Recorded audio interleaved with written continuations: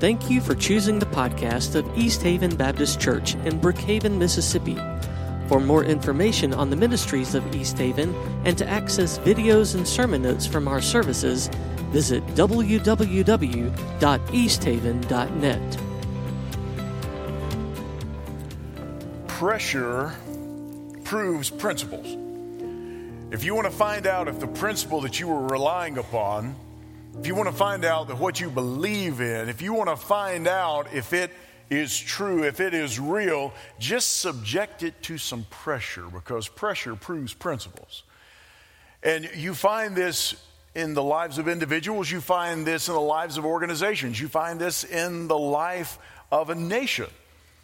If you look back in, say, in World War II, you find that a lot of the principles that people said they had were exposed as whether or not it was really a true, lasting principle or not. The same is true today.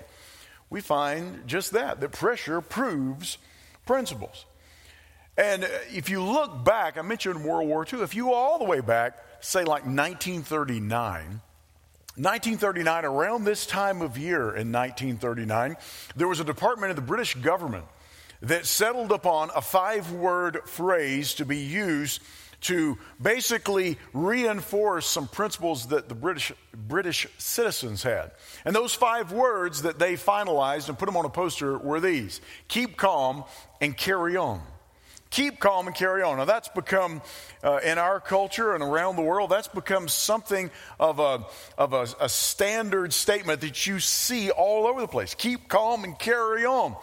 And it's important to understand that that phrase was created because the British government fully expected there would be a Nazi invasion and subsequent occupation of Great Britain. And so they were preparing the people for this, what they thought was an eventuality. Just keep calm and carry on. In the midst of the worst stuff, just keep calm and carry on. That became later known, that attitude became known as the Blitz spirit. The Blitz, the German bombing campaign that was leveled against Great Britain. People were said to have the Blitz spirit. What's the Blitz spirit?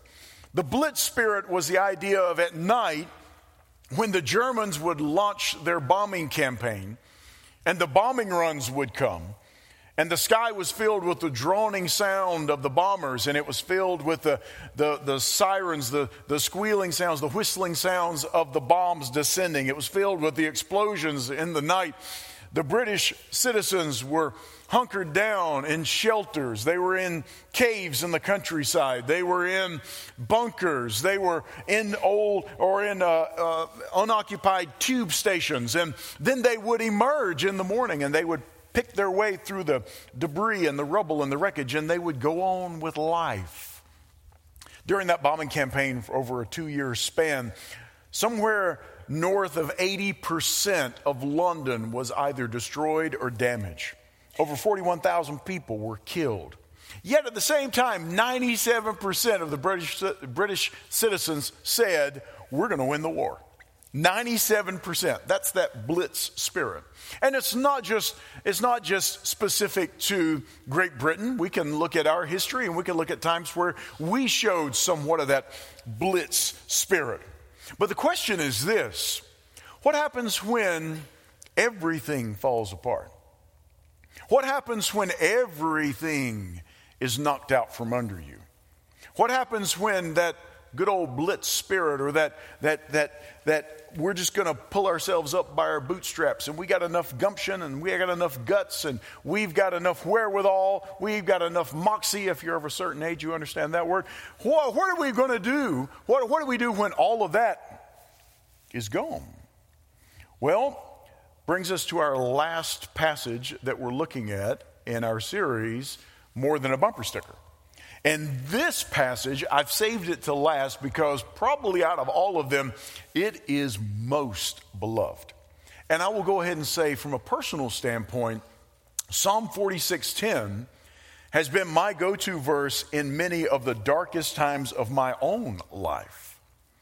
So what do we make of Psalm 46:10? Be still and know that I am God. That's some 3,000 years before before the Brits came up with keep calm and carry on. Be still and know that I am God. Well, if we're going to get the full understanding of this, if we're going to get the full understanding of what God is saying in His Word, then we need to put it, remember, context, we need to put it in the right context. So if you'll go with me to Psalm 46, let's just read the entirety of Psalm 46. It's not very long at all. Psalm 46. To the choir master of the sons of Korah, according to Alamoth. Now, you say, what does any of that mean? Well, first of all, we don't know exactly who wrote it. It says of the sons of Korah, which means it was one of the sons of Korah who wrote this. Name not given. Occasion not given. But we can learn some things from the text. But there's this phrase, according to Alamoth. I'm assuming I'm pronouncing that correctly. I really don't know. Because they believe the word is connected to a word that means a particular type of choral arrangement. So it's a musical notation.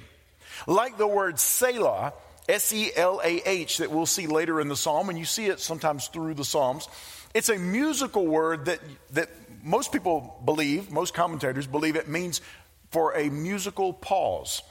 So there's a pause that takes place there, a pause in the singing. Maybe it's an instrumental break.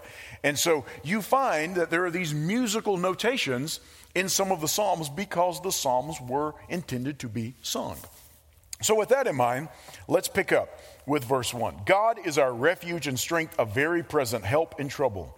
Therefore we will not fear, though the earth gives way, though the mountains be moved into the heart of the sea, though its waters roar and foam, though the mountains tremble at its swelling. There is a river whose streams make glad the city of God, the holy habitation of the Most High. God is in the midst of her. She shall not be moved. God will help her when morning dawns. The nations rage. The kingdoms totter. He utters his voice. The earth melts. The Lord of hosts is with us. The God of Jacob is our fortress. Come, behold the works of the Lord, how he has brought desolations on the earth. He makes wars cease to the end of the earth. He breaks the bow and shatters the spear. He burns the chariots with fire. And here's the quote, be still and know that I am God. I will be exalted among the nations. I will be exalted in the earth. The Lord of hosts is with us. The God of Jacob is our fortress. Pray with me. Lord God, we come before you. We come before you and your word, and we pray that you might speak to us this morning. You might encourage us. You might give us guidance. You might give us leadership. Father, I pray that for those who walked in this morning, those who tuned in this morning, and they are desperate for you to encourage their hearts, I pray that today you would do just that from your word. And we ask this in Jesus' name. Amen. Be still and know that I am God. There's that little bit of that blitz spirit, right? Keep calm and carry on. But this isn't just keep calm and carry on, everything's going to be okay. No, this is be still and know that I am God. This puts it on a completely different level, these two phrases some 3,000 years removed from each other. Be still and know that I am God. The first thing that you find throughout this, and we're going to be referencing a couple of verses or a few verses throughout the text this morning, but the first thing you see is that this psalm emphasizes that God is powerful. And because God is powerful, we trust him with a quiet heart. That's that idea of be still. It's having a quiet disposition. It's having a quiet heart. When everything around you may be raging, your heart is quiet. My mom growing up, whenever I would spend the day with her growing up, my little brother, and she was trying to take care of my little brother, and then there was me, and you can imagine that I was totally calm and at peace and very reserved child, not really. And I remember my mother would say, she would get my brother down for a nap, and she would tell me, hey, come here, here. You lay down here on this side of the bed. I'm going to lay over here, and we're going to see who can be the most quiet for the longest period of time.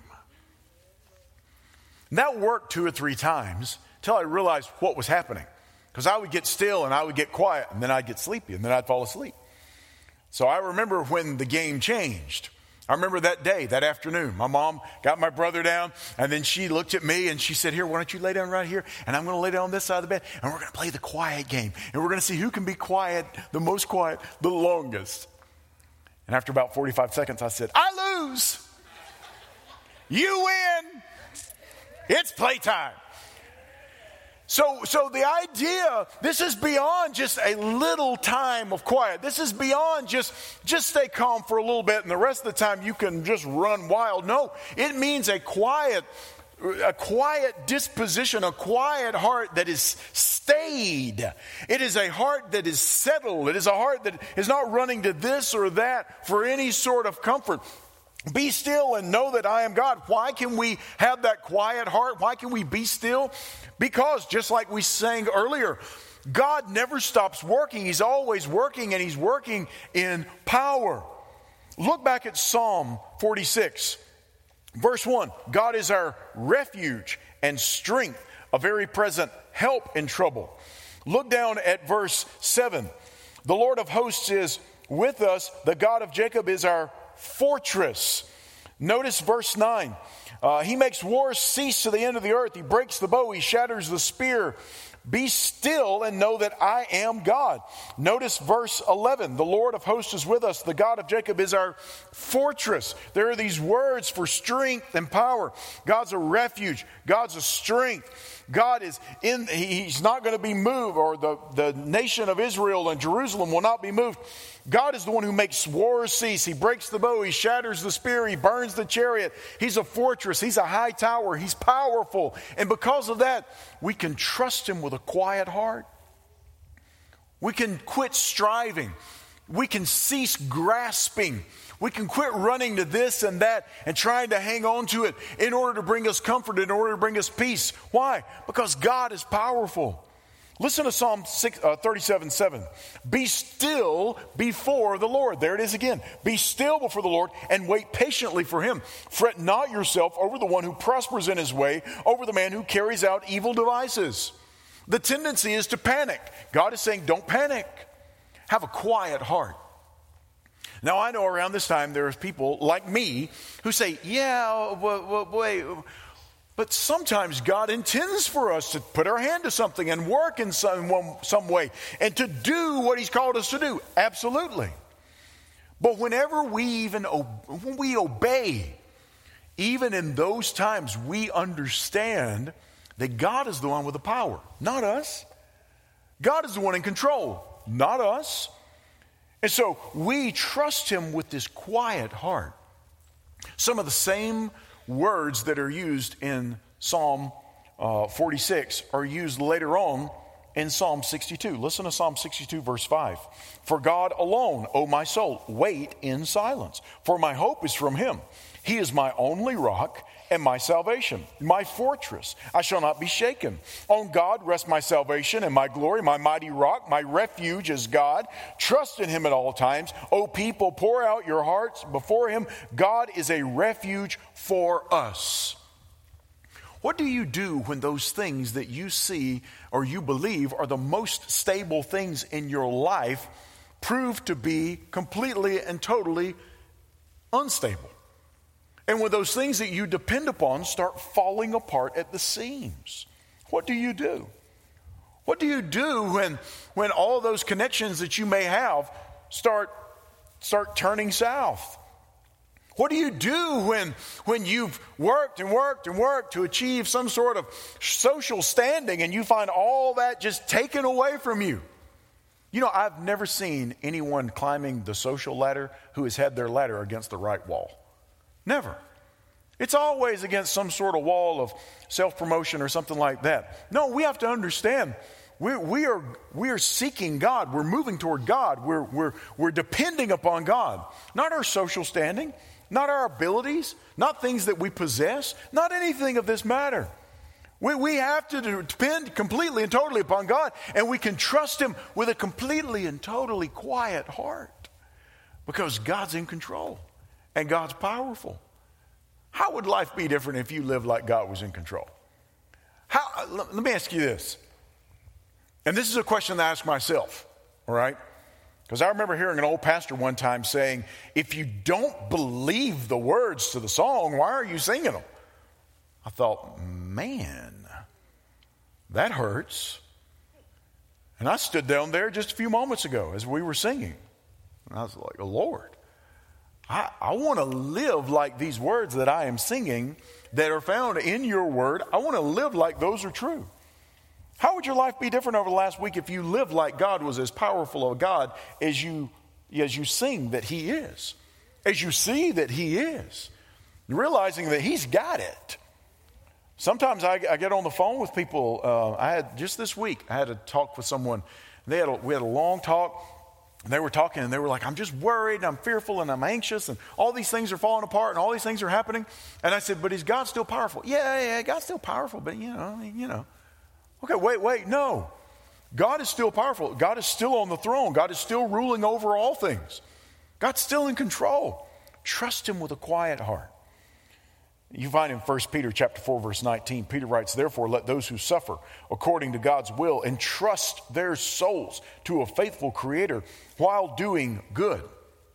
I said we don't know the context of Psalm 46, but apparently there in Psalm 46, the nation and the city of Jerusalem, they're facing some opposition. They may be facing some invaders. Some have said they believe this may have been written around the time when the Assyrians were about to descend upon the nation. Nobody knows for certain, but clearly they're facing something.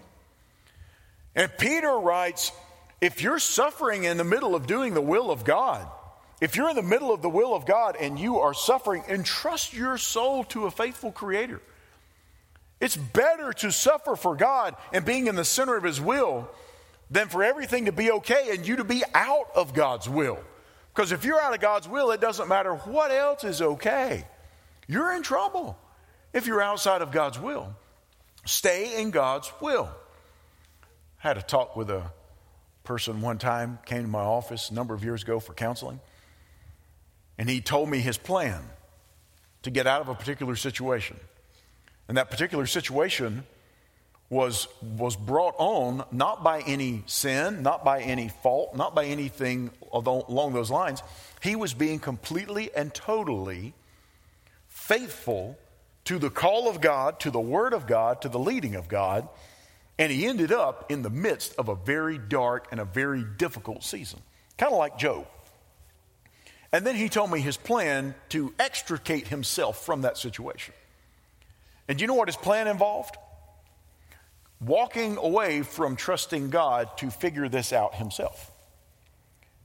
And I looked at him and I said, if your faithfulness to God got you in this situation, do you really believe that unfaithfulness is going to get you out of it? It's your faithfulness to God has led you into this dark valley. Don't turn around and walk out of the valley and quit walking with God simply because the valley is dark. He's promised He will be with you in those valleys. So you keep walking. You don't abandon God because it gets hard. He said, yeah, but why do you think God would let me walk through this period of darkness and this period of struggle and this period of difficulty? I mean, surely God just wants me to fix it myself. No, God wants to show you, bro, exactly how much God He really is. He wants you to know something about Him that you might not know any other way. So you keep walking and you keep trusting Him with a quiet heart because He's a powerful God. Which brings us to the next part of that phrase, be still and know that I am God. Be still and know that I am God. All through Psalm 46, there's indications of the presence of God. Look at verse 5. God is in the midst of her. Verse 7, the Lord of hosts is with us. Verse 11, again, same phrase. The Lord of hosts is with us. He's not only powerful, God's present. And since he's present, you can know him for who he is. Be still and know that I am God. Notice he doesn't say this, be still and know about me. No, there's a difference in knowing about God and knowing God. God says, be still and know that I am God. Using that covenantal name of God, by the way. I am, the ever present, always has been, always will be, eternal, infinite God of the universe. The I am. Be still and know that I am. Be still and know me for who I am. Because I'm present. I'm a present God. That's what you find in verse 1. God is our refuge and strength, a very present help in trouble. Go back to Psalm 9. Psalm 9:9. The Lord is a stronghold for the oppressed, a stronghold in times of trouble. And those who know your name put their trust in you. For you, O Lord, have not forsaken those who seek you. God's not going anywhere. God will stay with his people, even when it doesn't seem like it. Even when his presence is not immediately evident, he's still there. He is still in the midst. Jeremiah 9:23. Thus says the Lord, let not the wise man boast in his wisdom.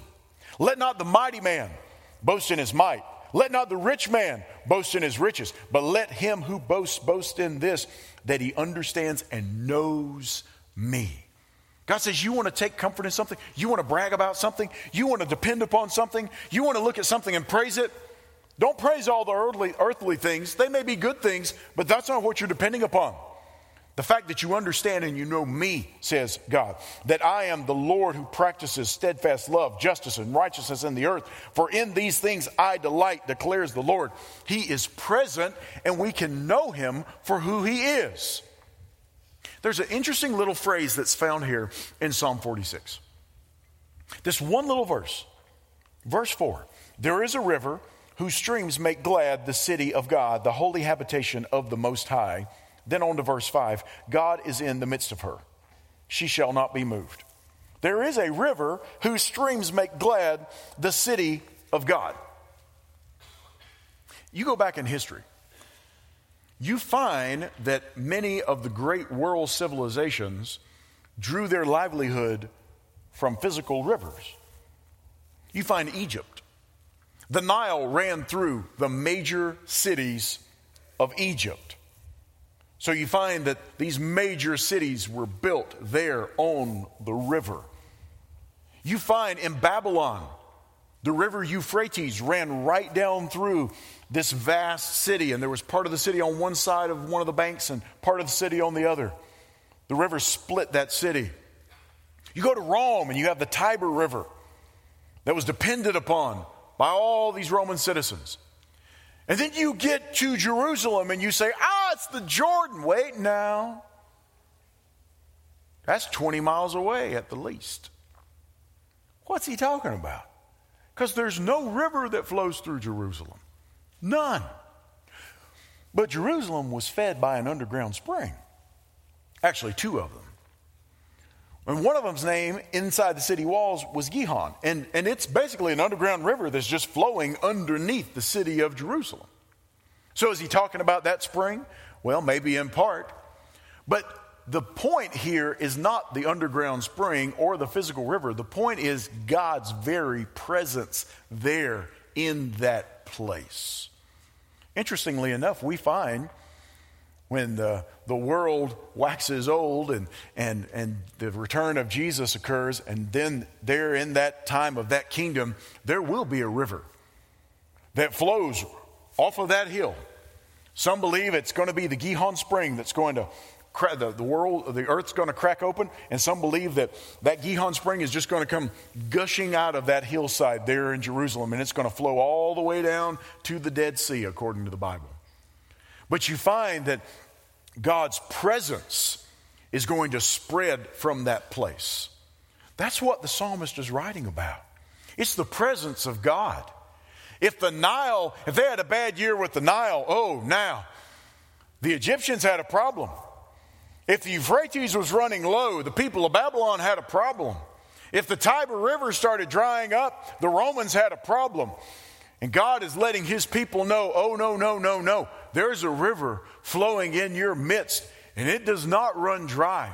There is a river that's flowing in your midst that is deep, and it is my presence. It is me. I'm the one who quenches your thirst. I'm the one who provides for you. It's all dependent upon me, and you can know me. That's the idea that God is showing here. And then we are to grow in that knowledge of God.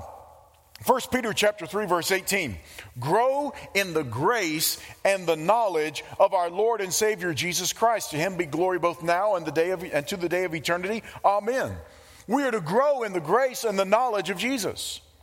Listen, do you know Jesus more deeply, more accurately, more biblically today than you did yesterday? Sometimes you talk to people about their salvation experience. You talk about when they first trusted Christ. Or you ask them about their testimony. What's God been doing in your life? And they give you their testimony, and then they don't have anything. Well, how is God shaping you? Yeah, but I'm saved. Well, how is God growing you? Yeah, but I'm okay. I'm going to go to heaven. Yeah, but what is God showing you about himself? How is God teaching you? How is your trust increasing? How is your love for him increasing? How is your desire for him increasing? Oh, no. I don't want to become no fanatic. No, I'm okay. It's like, God knows that I try. God knows where. No, listen. We are to grow in the grace and knowledge of our Lord and Savior, Jesus Christ. We are to know more about him, growing in that walk with him. Been married to my wife here for just a couple of years. I know her better now than I did when we first got married. Some of y'all can attest to this, right? Y'all know that y'all have the same thing. You think you know somebody, and then you get married to them.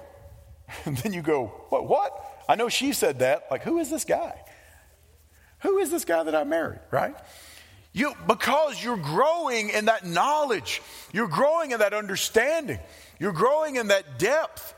And this is a relationship with God, and it requires us. It requires of us to grow in a deepening knowledge and a deepening love and a deepening desire for God himself. We can know him, and he's present. Isn't that the beautiful thing? He's present. He's there in the midst. He's with them. No matter what's happening in your world, when everything is falling to pieces, he's with us. He's with you. Though all these things may be happening. Listen, the earth giving way. Verse 2, the mountains be moved in the heart of the sea. The waters roaring and foaming. The mountains trembling at the swelling. The nations raging. The kingdoms totter. The earth melts. In the midst of all that, God is saying, I'm in the middle of it. I'm walking with you through that. I'll walk with you through the family turmoil. I'll walk with you through the financial strain. I'll walk you through the health problems. I'll walk with you through national uproar. I'll walk with you through everything because I'm God. I am God. I am God alone, and he's knowable. That very idea, y'all, that he is a knowable God. We can know God, not just about him, but know him personally, intimately, individually. We can know God. Be still and know that I am God. Now, normally we leave off there, but God's not done talking. Look at the rest of that verse. Be still and know that I am God. I will be exalted among the nations. I will be exalted in the earth. He's powerful, yes. He's present, yes. But he's also praiseworthy. And we worship him because he's worthy. This is what he's saying. I will be exalted among the nations. All the nations of the world. I will be exalted one day. Either the nation will bow to me out of that fear and out of that awe, or will bow to me out of that love and admiration. Every person on the face of the earth will face God one day. And whenever we say, these people are getting away with, nobody gets away with anything. How do you know? because of the cross.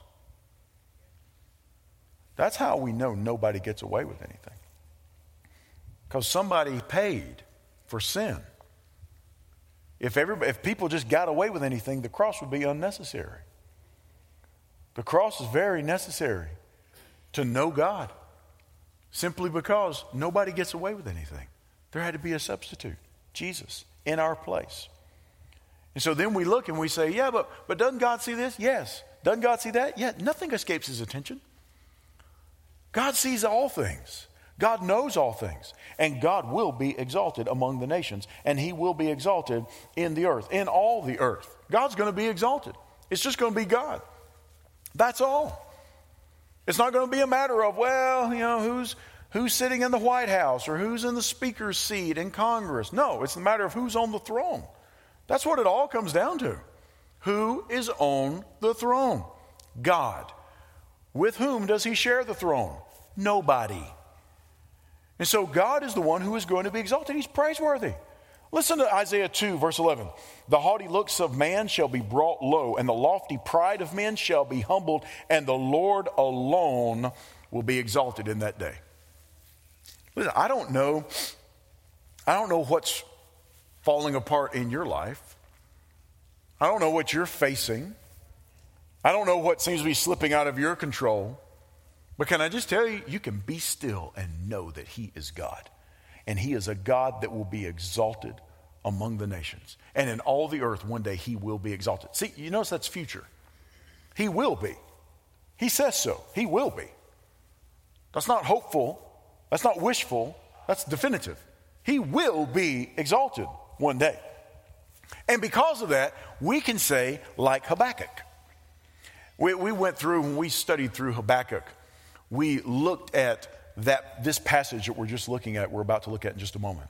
Listen to the words of Habakkuk. Sounds an awful lot like some of the things mentioned in Psalm 46. Habakkuk chapter 3, verse 16. Habakkuk is it's now settling in with Habakkuk that God is about to send the Babylonians, which we talked about when we looked at Jeremiah. God is about to send the Babylonians to exercise judgment upon the nation. I hear and my body trembles. My lips quiver at the sound. Rottenness enters into my bones. My legs tremble beneath me. He's in fear. Though the fig tree, back to verse 16. Yet I will quietly wait for the day of trouble to come upon people who invade us. Though the fig tree should not blossom, nor fruit be on the vines, the produce of the olive fail, and the fields yield no food, the flock be cut off from the fold, and there be no herd in the stalls, yet I will rejoice in the Lord. I will take joy in the God of my salvation. God, the Lord, is my strength. He makes my feet like the deer's. He makes me tread on my high places.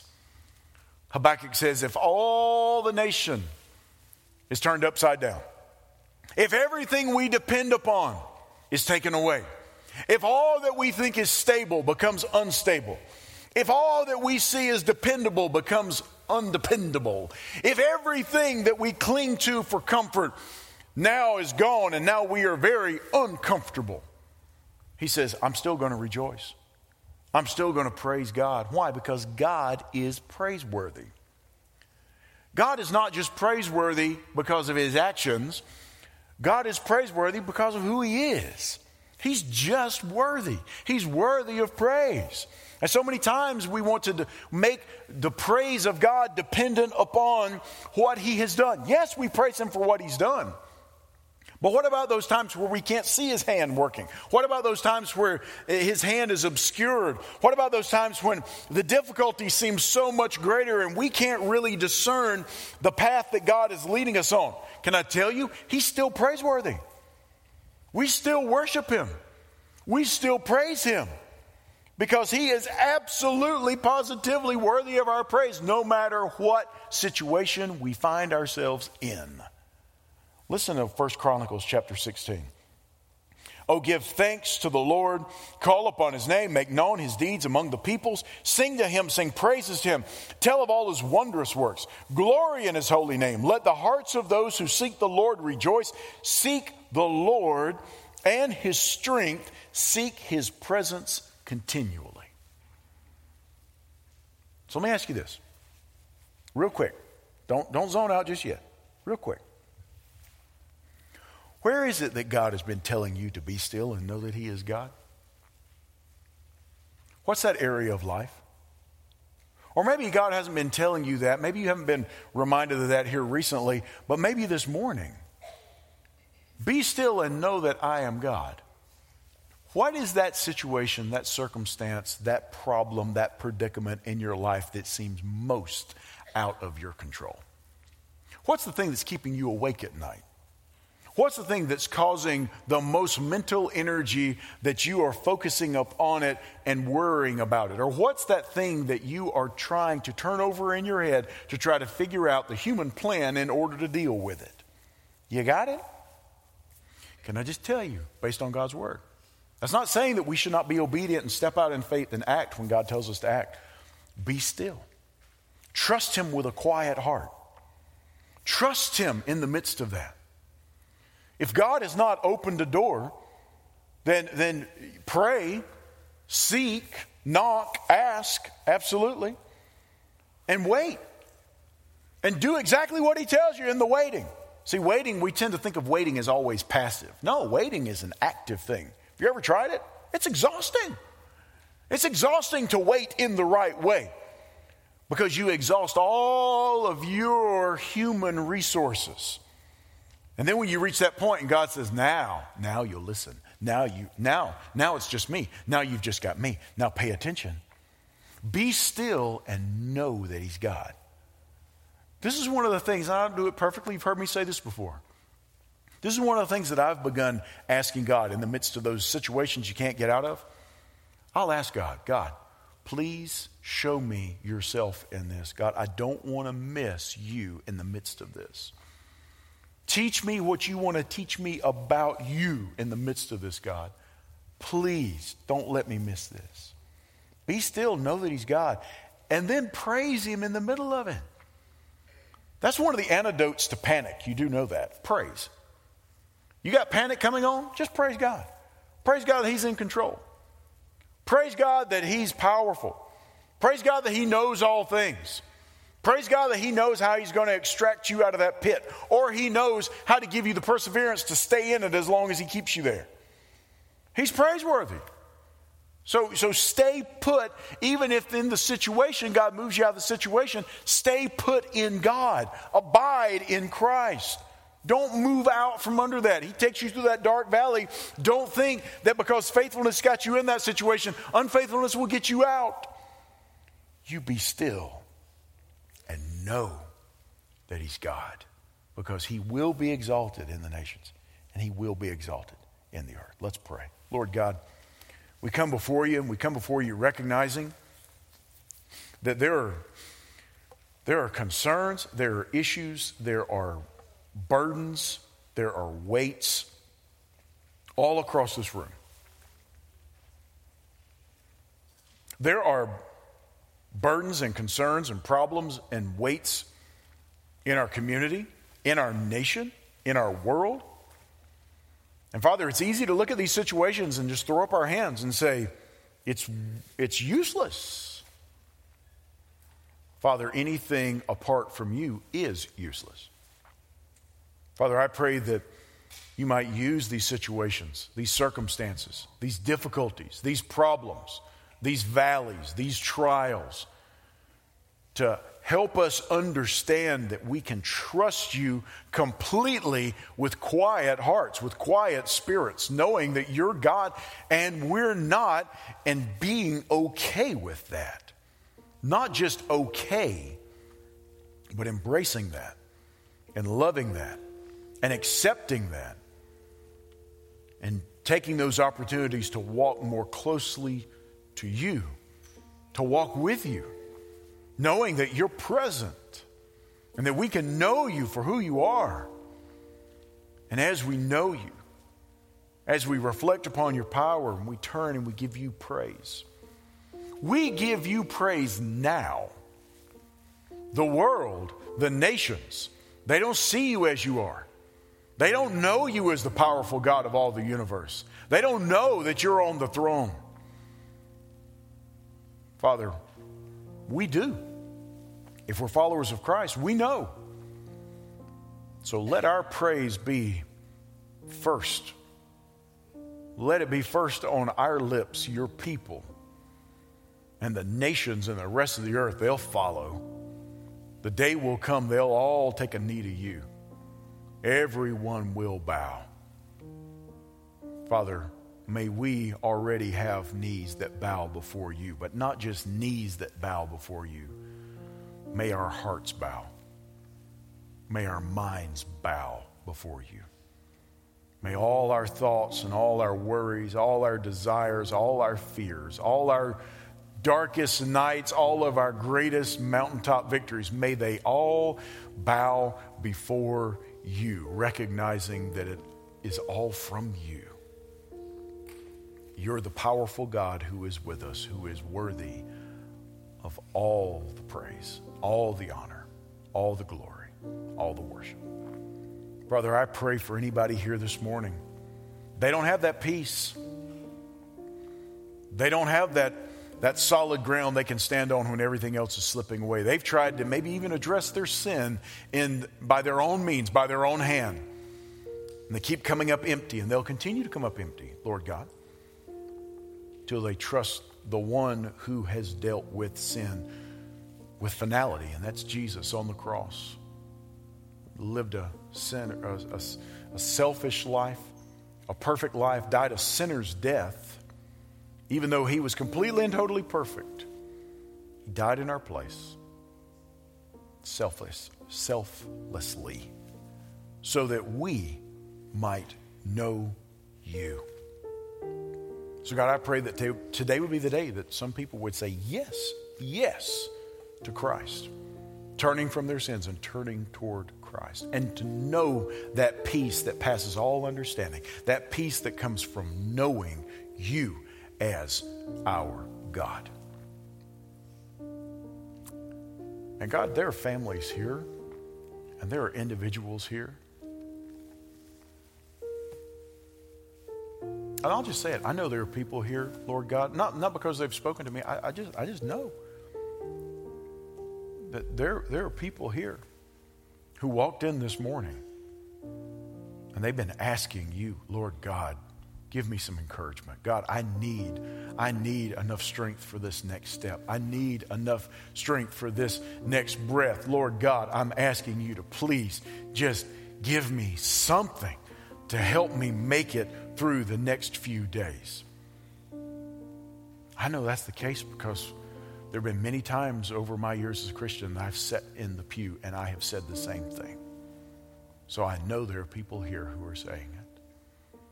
God, I pray that into that moment you just might pour yourself, and they might trust in you with a quiet heart and be still and know that you are God. Let them know that, God. Not because of anything they did, not because we're worthy, just because you're a merciful, loving God who wants to be known. Let them see you in your word. By your Spirit, let them see who you are and grant them that comfort. And we ask these things in Jesus' name. Amen.